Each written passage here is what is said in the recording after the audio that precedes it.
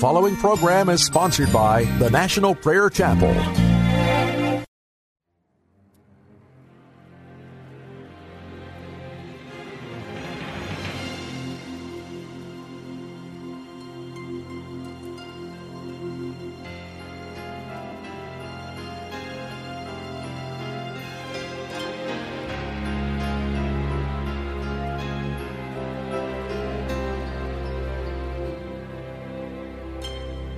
Dark waters lay before them, dark forces came behind. To the left and right the desert brought panic to their minds. The evil of that hour was stronger than the sun that beat on them with nowhere left to run. The chariots of Egypt drew nearer as they cried, yet Moses stood there calmly with a fearless faith inside. He said, there is a power far greater than the sword. Stand still and you will witness a mighty salvation from our Lord.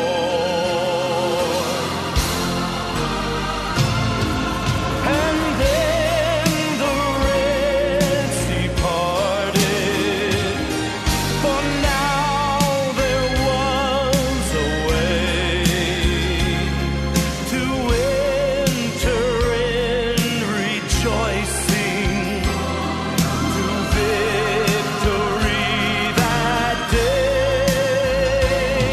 Yes, then the Red Sea parted. At last they could go free, with Pharaoh's army buried in the sea.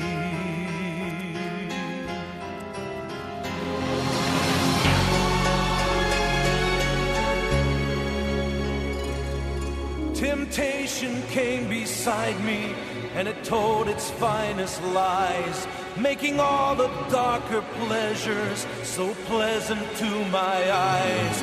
I knew a lack of praying had led me to that hour, standing there surrounded by sin's power.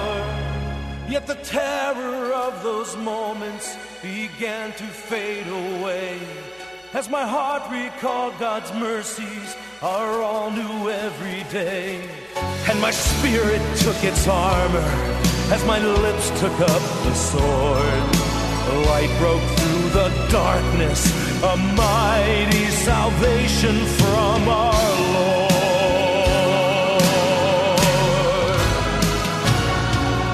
And then my Red Sea parted, and now there is a way to enter in rejoicing to victory that day. Yes, then my Red Sea parted. At last I could go free, like a child of Israel at my own Red Sea.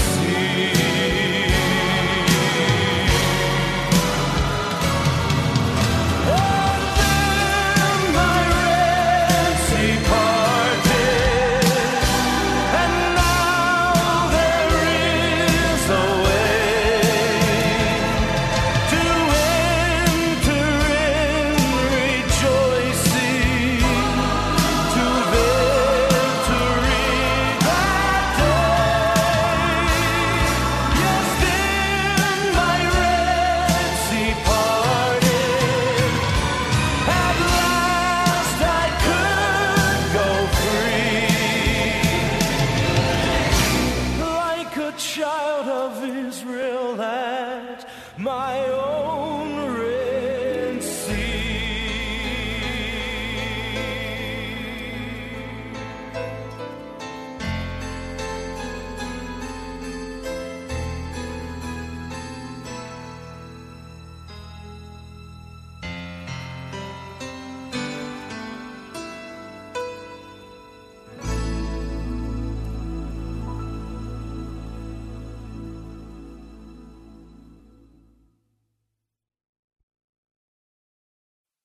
Submit yourselves, then, to God. Resist the devil, and he will flee from you. Come near to God. He will come near to you. Wash your hands, you sinners. Purify your hearts, you double-minded. Grieve, mourn, wail. Change your laughter to mourning, and your joy to gloom. Humble yourselves before the Lord, and he will lift you up. James, the 4th chapter. Submit yourselves then to God. This is such a desperate need in our hearts, that we would submit ourselves unto God. If we will submit ourselves unto God, the devil will stop tormenting us. If we will come near to God by repentance, confession of sin, if we will wash our hands, if we will purify our hearts,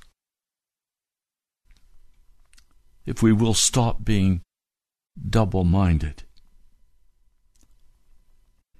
if we will get serious with God. That's what Pastor James teaches us. Not quite sure how to share with you today. In the midst of failure, we can stop. We can confess our sin. We can repent. Because I tell you, even in the midst of absolute failure, the God of heaven looks with mercy and compassion upon us, and he calls us out of that darkness back into the light. His love and his forgiveness are evident on every side. I want to share with you this incredible man, Abraham. He went through such times of darkness and failure before God. Which of us has not also gone through times of great discouragement and failure, and then experienced the incredible mercy of God lifting us up, speaking to us, as we have submitted ourselves to him and washed our hands and gotten clean? Abraham has gone through the covenant of circumcision, and he has recognized that he has no power in himself, that it is all God's power, and God will bring about what he has promised. And then comes the incredible visitation where Jesus, pre-incarnate, with 2 of his angels, comes to his tent. Can you imagine God coming to your front door? And you're inviting him in and preparing a meal for him. That's what happened. This was again the promise. Is anything too hard for the Lord? I just hear in my spirit today that some of you are feeling like God can't change my situation. That's a lie from the devil. Some of you recognize you have failed, utterly failed. You are broken by your failure. You don't know how to turn it around. You don't know how to rescue yourself. Is anything too hard for God? Is anything too hard for God? Here he is, sitting out in front of the tent in the oaks of Mamre, talking with Abraham. And then he begins to speak with Abraham. He says this, Shall I hide from Abraham what I'm about to do? This is Genesis 18, verse 18. Abraham will surely become a great and powerful nation, and all nations on earth will be blessed through him.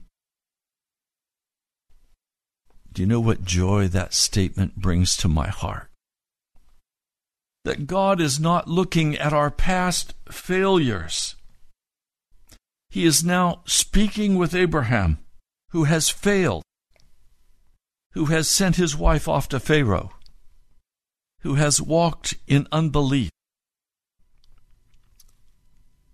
Shall I hide from Abraham what I'm about to do? Abraham will surely become a great and powerful nation. I want God to look at Ray Greenley and say, this is what he's going to become. I think I need to talk with him about what's going on. Oh, don't we all like to know what's going on? Don't we like it when a friend calls us and tells us what's going on? How God is moving, the miracles he's working, the love he's expressing. Don't we like that? I do. Shall I hide from Abraham what I'm about to do? Abraham will surely become a great and powerful nation. Had you asked Abraham, Abraham, do you believe you're going to become a great and powerful nation? He would have said, are you kidding me? Of course not. Now, if you'd ask him, are you going to have a son by Sarah? He might have answered yes. Although I'll show you in a moment that even that was still in doubt. The Lord had chosen him, it says, so that he will direct his children and his household after him to keep the way of the Lord by doing what is right and just. So the Lord will bring about for Abraham what he has promised him. Jesus is saying, look, I know Abraham's heart. I know he wants to do what is right. Keeps failing. He keeps doing what is wrong. Some of you today, as I was praying about this broadcast, some of you have done what is wrong. You've confessed it, you've repented, you've shed tears over it, but you know it was wrong. But your heart is to do right. And you're asking Jesus to step into your life and make you righteous. And he will do it. That's his love for us. Not only that we would do what is right, but that our children would do what is right.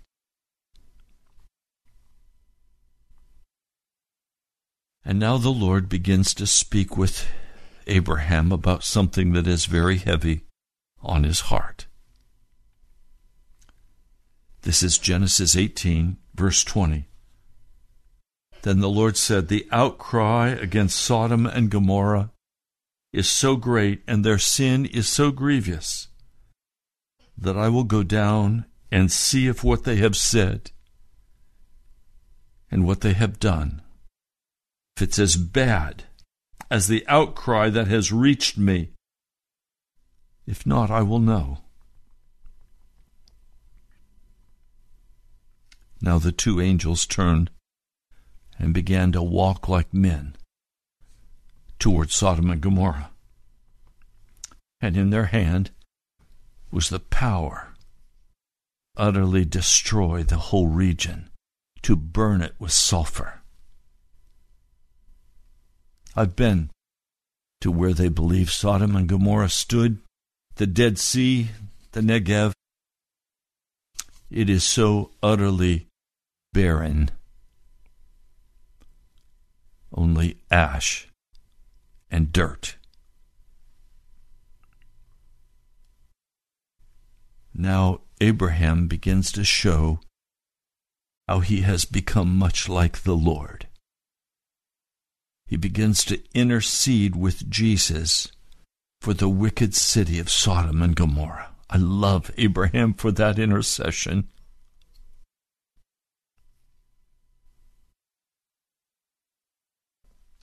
comes close to the Lord.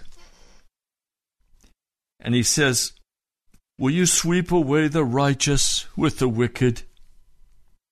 What if there are 50 righteous people in the city?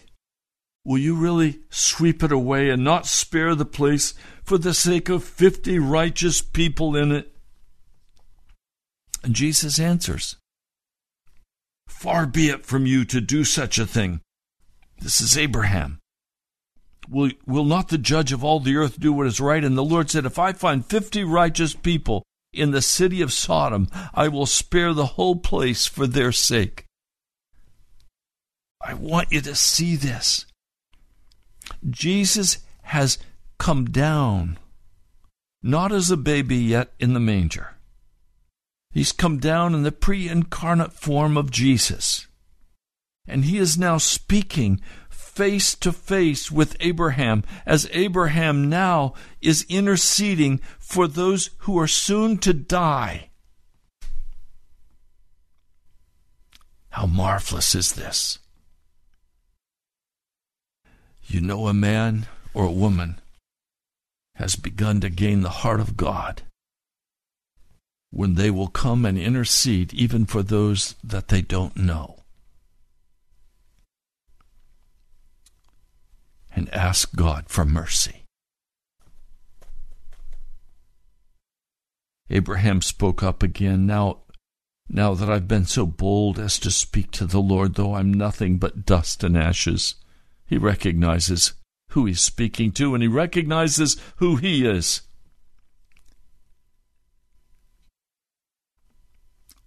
What if the number of the righteous is less than 50? Will you destroy the whole city because of 5 people?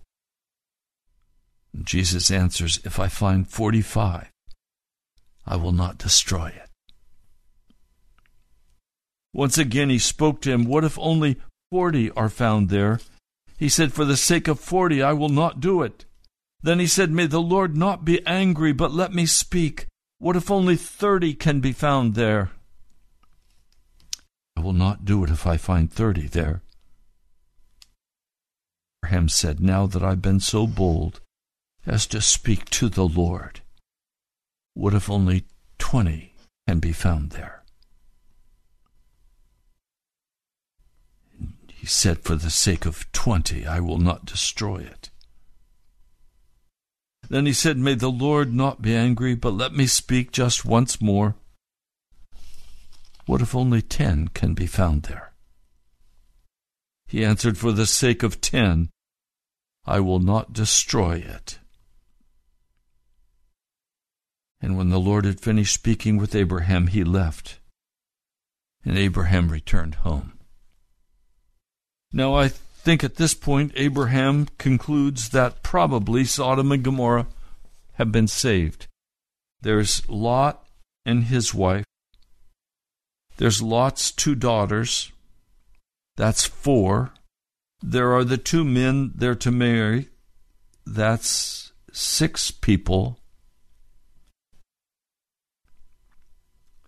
Surely there are 4 more that Lot has influenced and won to walk in righteousness with the Lord God of heaven. The 2 angels, they arrive in Sodom in the evening. Lot was sitting in the gateway of the city, that is, with the rulers of the city. And when he saw them, he got up to meet them, and he bowed down with his face to the ground. My lords, he said, please turn aside to your servant's house. You can wash your feet and spend the night and then go on your way early in the morning. Lot is kindly trying to rescue these visitors from the ravages of the wicked men of Sodom and Gomorrah. They protested, but he insisted. He prepared a meal for them, bread without yeast, and they ate. Before they'd gone to bed, all the men from every part of the city of Sodom, both young and old, surrounded the house. They called to Lot, where are the men who came to you tonight? Bring them out to us so that we can have sex with them. Lot went out and tried to reason with them. He didn't know who these two men were. He didn't know they were angels of God sent to destroy Sodom and Gomorrah. They would not listen to him. The men of Sodom said, "Get out of the way. This fellow came here as an alien, and now he wants to play the judge. We'll treat you worse than them." And they kept bringing pressure on Lot and moved forward to break down the door to the house.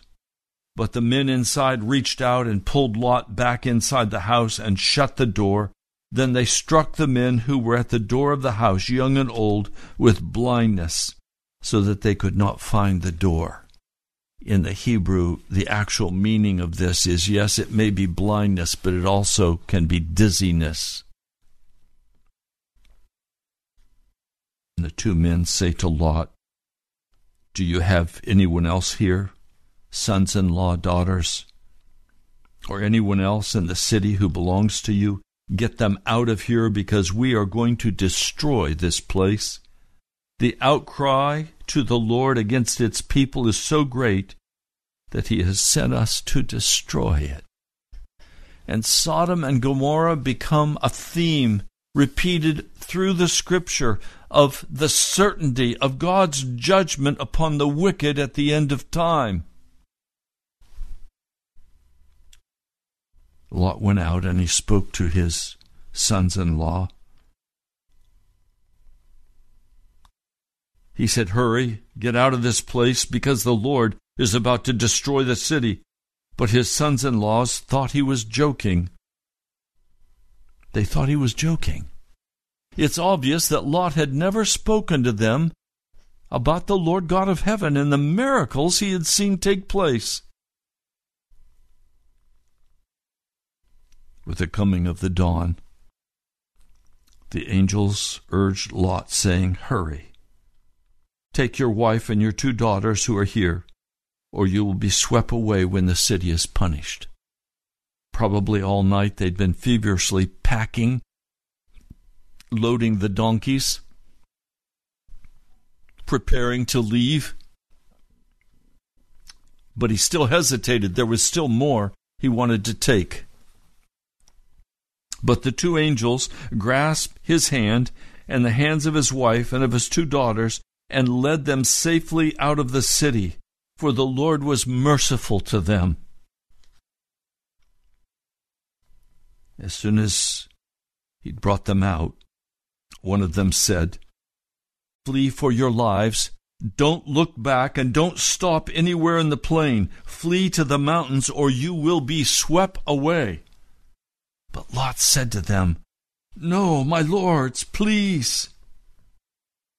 Your servant has found favor in your eyes, and you've shown great kindness to me in sparing my life. But I can't flee to the mountains. This disaster will overtake me, and I'll die. Look, here's a town, small town. Let me flee to it. It's very small, isn't it? Then my life will be spared." Angel said to him, "Very well, I'll grant this request too. I'll not overthrow the town you speak of, but flee there quickly, because I can't do anything until you reach it." By the time Lot reached that small town called Zoar, the sun had risen over the land. Then the Lord rained down burning sulfur on Sodom and Gomorrah from the Lord out of the heavens. Thus he overthrew those cities and the entire plain, including all those living in the cities and also the vegetation in the land. Do you understand what a tragedy this is? It is the judgment of God that he must pass on the wicked. On one hand, we have Abraham called out by God, who makes mistake after mistake, but his heart wants to do what is right, and he is slowly being discipled and disciplined by God. He is being shaped by God. I've been curious Why did Abraham not walk the Lord to Sodom and Gomorrah to make certain that his nephew was rescued? Because finally there was a clear break, and he was no longer going to rescue his nephew. Obviously, we don't know the whole story. There must have been some kind of certainty in his heart about his nephew and about his wife. In verse 26, but Lot's wife looked back, and she became a pillar of salt. Lot's wife looked back. That's so cryptic, but let's fill it in. Lot's wife looked back with great longing because she wanted to live in this beautiful plain, well-watered, with all the green vegetation, and she wanted to live in the city that was wicked like Egypt was wicked. And she too was swept away. In one day, Lot lost his home. He was living in a house, while Abraham was living in a tent. He lost the city that he and his wife loved, even though he was grieved by the wickedness of the people who dwelt there. He lost all of his cattle, all of his donkeys, all of his mules, or donkeys, goats, sheep. He lost everything. All of his belongings except what he could pack and carry out quickly. He was left barren. He had his 2 daughters, and that's all he had.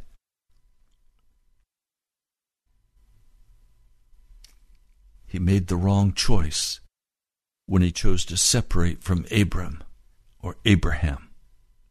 He should have said, Abraham, the blessing of God is upon you. I give you all that I have. I want to follow you. Be faithful to you, Abraham. Instead, he now is utterly lost. Abraham, it says, got up early the next morning. He returned to the place where he'd stood before the Lord. We could look down toward Sodom and Gomorrah and toward all the land of the plain. And what he saw broke his heart.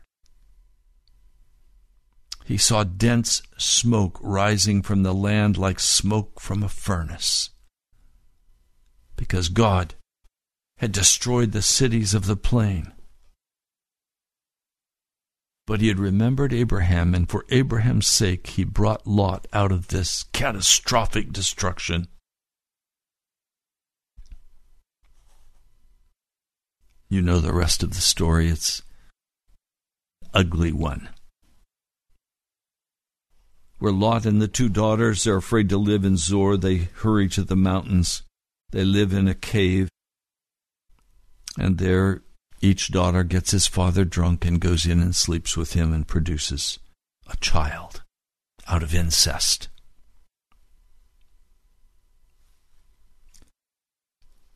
I can't imagine the impact this had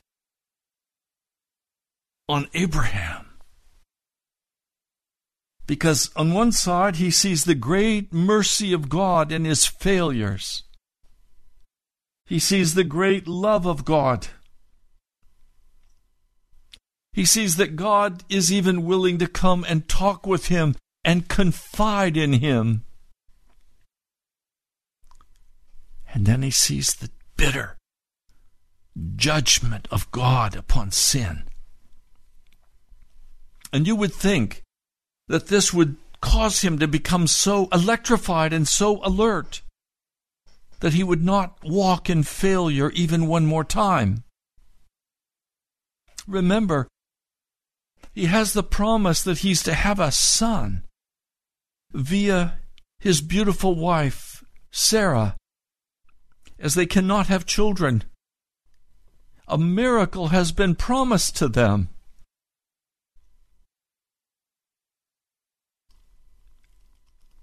Abraham can't stand the thought of living at the Oaks of Mamre any longer.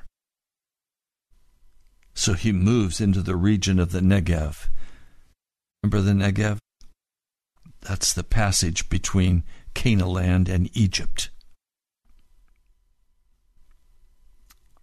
For a while he stayed in Gerar.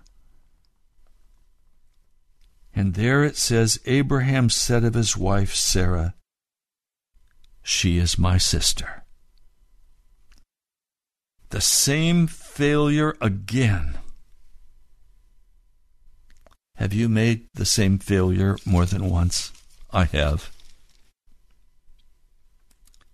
Grieves my heart. Say, Ray, will you ever learn?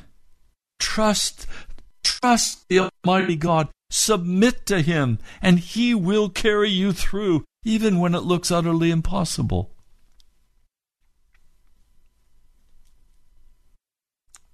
Yesterday was a day for me that looked utterly hopeless and impossible. In the afternoon, the Lord granted the victory. I did not sink down in discouragement because I've walked this walk so long. I rose up in trust and confidence, and I said to everyone, the victory is mine. Jesus will do it. Jesus will get the glory and the honor and the praise and the worship.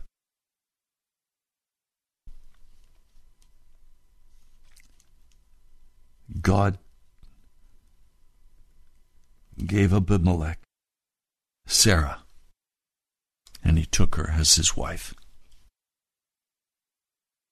Now remember that Sarah is the very one through whom the great miracle is to be performed, that God is going to give birth to Isaac.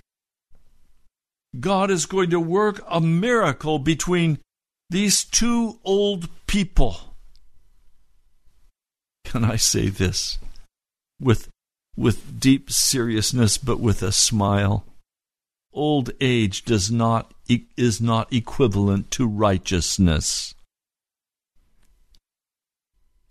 You don't necessarily get wiser as you get older. Some old people are just plain wicked and rebellious. And they never learn to submit to the Lord. They've gone their whole life. They've never submitted to God. I don't want to be that kind of person. So God had to come and interfere again. He came to Abimelech, King Abimelech, in a dream one night, and he said to him, "You're as good as dead because of the woman you've taken. She's a married woman." Now, may I say something that may startle you? Do not stand in the way of what Jesus intends to accomplish.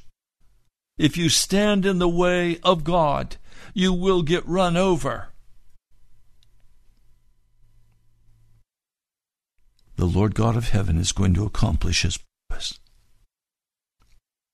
Don't stand in the way. Abimelech was standing right in the way of God. He now has Sarah, the precious woman, who may already be pregnant with Abraham's son. The son has been promised 1 year. And Abimelech has a dream. And God says, "You're as good as dead because of the woman you've taken." She's a married woman. She's not just a married woman. She's the wife of Abraham, who is the forefather of all that God has promised for the salvation, to bring the Messiah, to bless all the nations of the world. And this foolish king, for the sight of a pretty woman, has stepped into something he had no clue about. Don't step between what God is doing and the lust of your own heart. Abimelech had not gone near her, the Scripture said. So he said, Lord, will you destroy an innocent nation? Did he not say to me, she is my sister, and did not she say, he is my brother? I've done this with a clear conscience and with clean hands. God said to him in a dream, yes, I know you did this with a clear conscience, and so I have kept you from sinning against me. In other words, the Lord said, I have restrained your passions. That is why I did not let you touch her. Now return the man's wife, for he is a prophet, and he will pray for you, and you will live. But if you do not return her, you may be sure that you and all that is yours will die.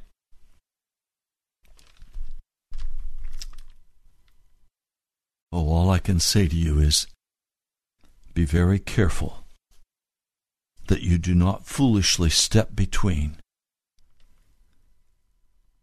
what God is doing in a man or woman's life and what God wants to accomplish. Don't give way to passion. Don't give way to bitterness or anger. Don't step between what God is doing in your ignorance, in your blindness. Guard your heart. Early the next morning, Abimelech summoned all of his officials, his court officials, and he told them what had happened, and they were very much afraid. They were terrified. Then Abimelech called Abraham in and said, what have you done to us? How have I wronged you that you have brought such great guilt upon me and my kingdom? You've done things to me that should not be done. And he said to Abraham, what was your reason for doing this? And Abraham gives the most lame excuse that a man can give. I said to myself, there is surely no fear of God in this place, and they will kill me because of my wife. Besides, she really is my sister, the daughter of my father, though not of my mother. She became my wife, and when God had me wander from my father's household, I said to her, this is how you can show your love to me. Everywhere we go, say, he is my brother. There are old vows that you need to break. Old ways, old decisions that you need to break and submit yourself unto the Lord. Resist the devil and he will flee from you. You can be washed and made clean. In the midst of your failure, submit yourself now to God. He loves you. Abimelech brought sheep and cattle, male and female slaves, and he gave them to Abraham. He returned Sarah his wife to him, and he said, my land is before you, live wherever you like. And to Sarah he said, I'm giving your brother 1,000 shekels of silver. That's about 25 pounds of silver. This is to cover the offense against you before all who are with you. You are completely vindicated. Now imagine Abraham's position. He caused this. It was his lack of faith in God. It was his lack of belief that the God of heaven would do what he promised he would do. He doubted God. He did not obey the Lord God of heaven. And now he has to humble his heart. Pray that God will undo the judgment he has made against Abimelech and all of the wives of the kingdom. So he prayed to God. And God healed Abimelech and his wife and his slave girls. God had closed up every womb in Abimelech's house because of Abraham's wife Sarah. He was now set free. He was healed. Now the Lord was gracious to Sarah, as he had said, and the Lord did for Sarah what he had promised. And Sarah became pregnant and bore a son to Abraham, in his old age, at the very time God had promised. At the very time God had promised. And Sarah said, God has brought me laughter, and everyone who hears about this will laugh with me. And she added, who would have said to Abraham that Sarah would nurse children, and yet I've borne him a son in his old age?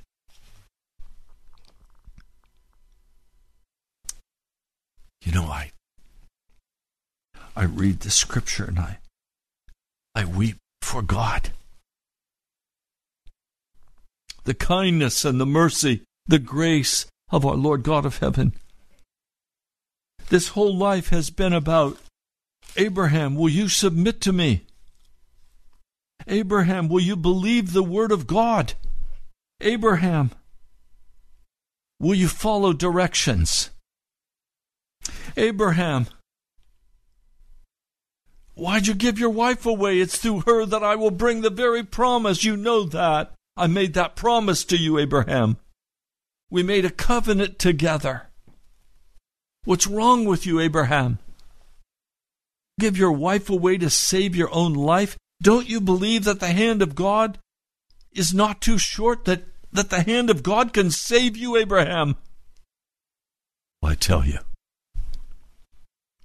how many times I have quickly turned to do what seemed expedient to me at the time, because I thought I was going to die. I thought I would lose everything. I thought, surely I'm all washed up. It's over. Surely I can't continue radio. Surely I can't do this. Surely it's all over. It's hopeless. Is the hand of God too short? No.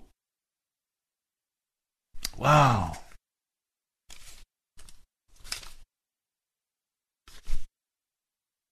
You know, I just know in the Spirit today, there are some of you who are right in this place. And the question is, will you trust the God of heaven? Will you believe in spite of all the circumstances of your life? Will you believe that God will deliver you according to his promises? Mark 11, 23 and 24, 25, 26. Speak to this mountain, command it to be removed. It will be done for you. If you believe in your heart, it will be done.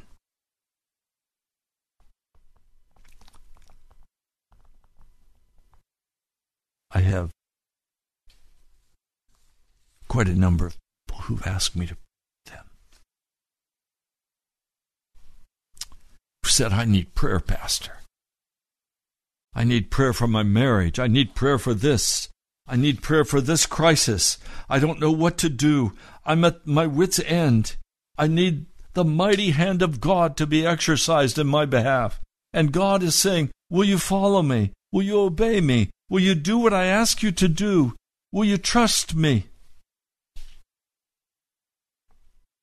I want to pray for you today. I want to pray for Laura and Tom and Chris and many others. A precious pastor who has such an incredible ministry. For a dear woman who sacrifices for the sake of the kingdom, the work of the gospel. I want to pray for you. I want to pray for each one of you who is in that valley of, is the hand of God too short? You know you need God to answer your cry. One dear sister at the end of this month will be homeless. She has a little son. She's crying out to God for a place to live. She's crying out to God for her little boy. She needs deliverance.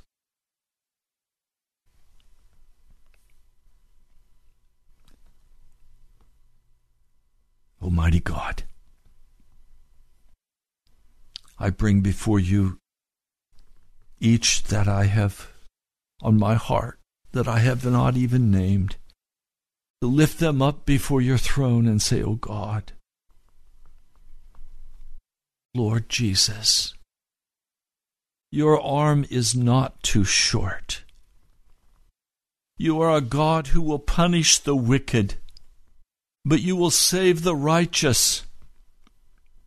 You are a God who will cast down the rebellious, but you are also the God who will redeem those who in their heart desire to be one with you, even though they've made many mistakes." And today they're suffering because of past mistakes, or they're suffering because of poor judgment, or they're suffering for some aspect of being a human person. But, oh God, your arm is not too short. Lord, some are suffering because they believe lies. They've been taught by false shepherds. They've been taught lies.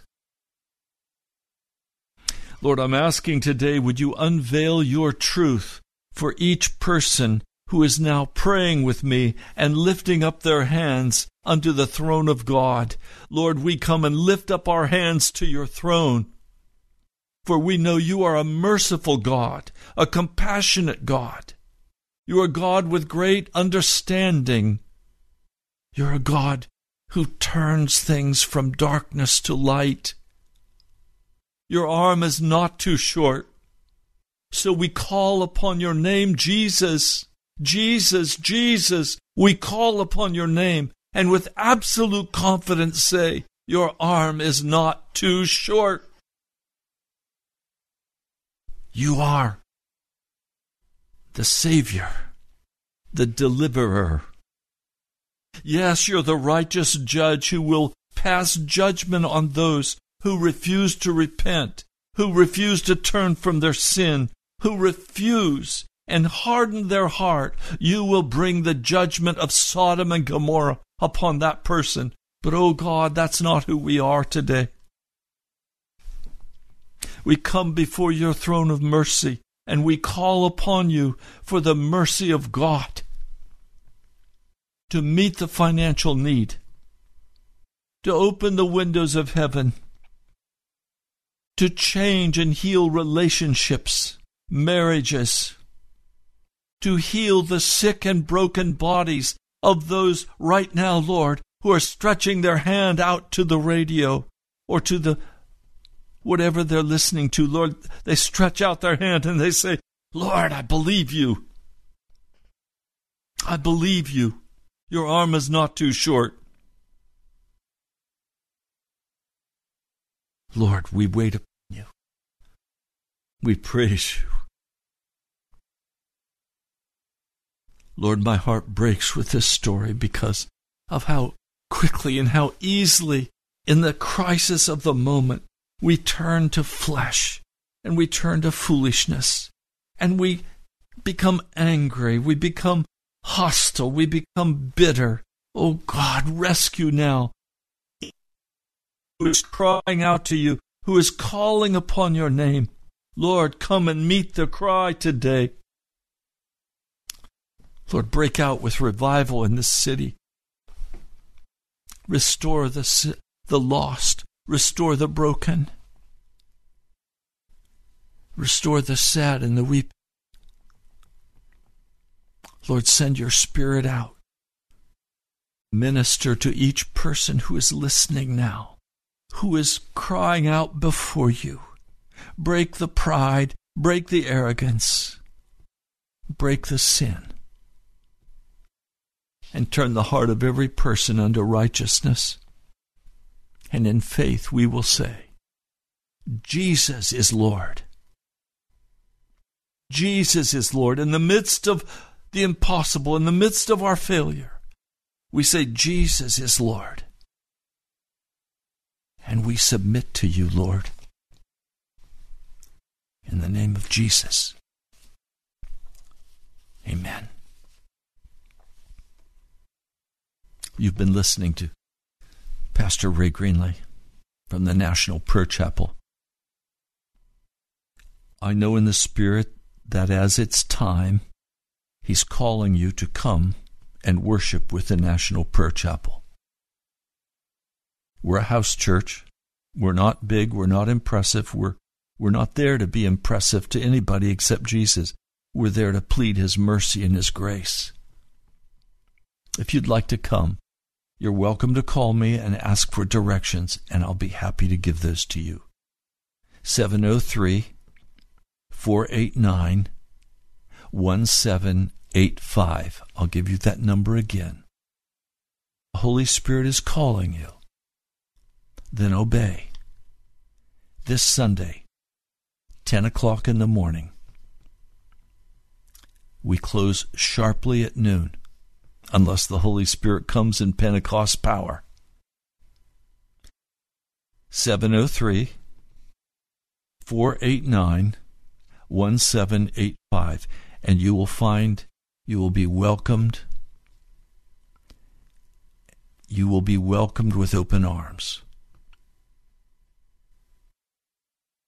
Now, I'd also like to hear from you. Please write to me at the National Prayer Chapel, Post Office Box 2346, Woodbridge, Virginia, 22195. 22195. I wish I could name each person who has made the decision to walk with me in this ministry. I can just tell you how much I love you and I treasure you. God has called for this ministry, this radio ministry, this National Prayer Chapel ministry, and the ministry of revival that He's sending. I invite you to walk with me. God bless you today. We're out of time. I'm going to finish this story of Abraham on Monday. Tuesday, we're going to have a special guest, Pastor Jim Kerwin. He'll be with us for one day. He'll have the broadcast, and then I'll interview him. We're going to deal with the issue of faith. God bless you, my brother. God bless you, my sister. The arm of the Lord is not too short. And even in the midst of failure, the arm of God is not too short. I love you. I'll talk to you soon. Present you blameless before the presence of His glory with great joy, with great joy. To the only God, our Savior, through Jesus Christ our Lord. To the only God, our Savior, through Jesus Christ our Lord.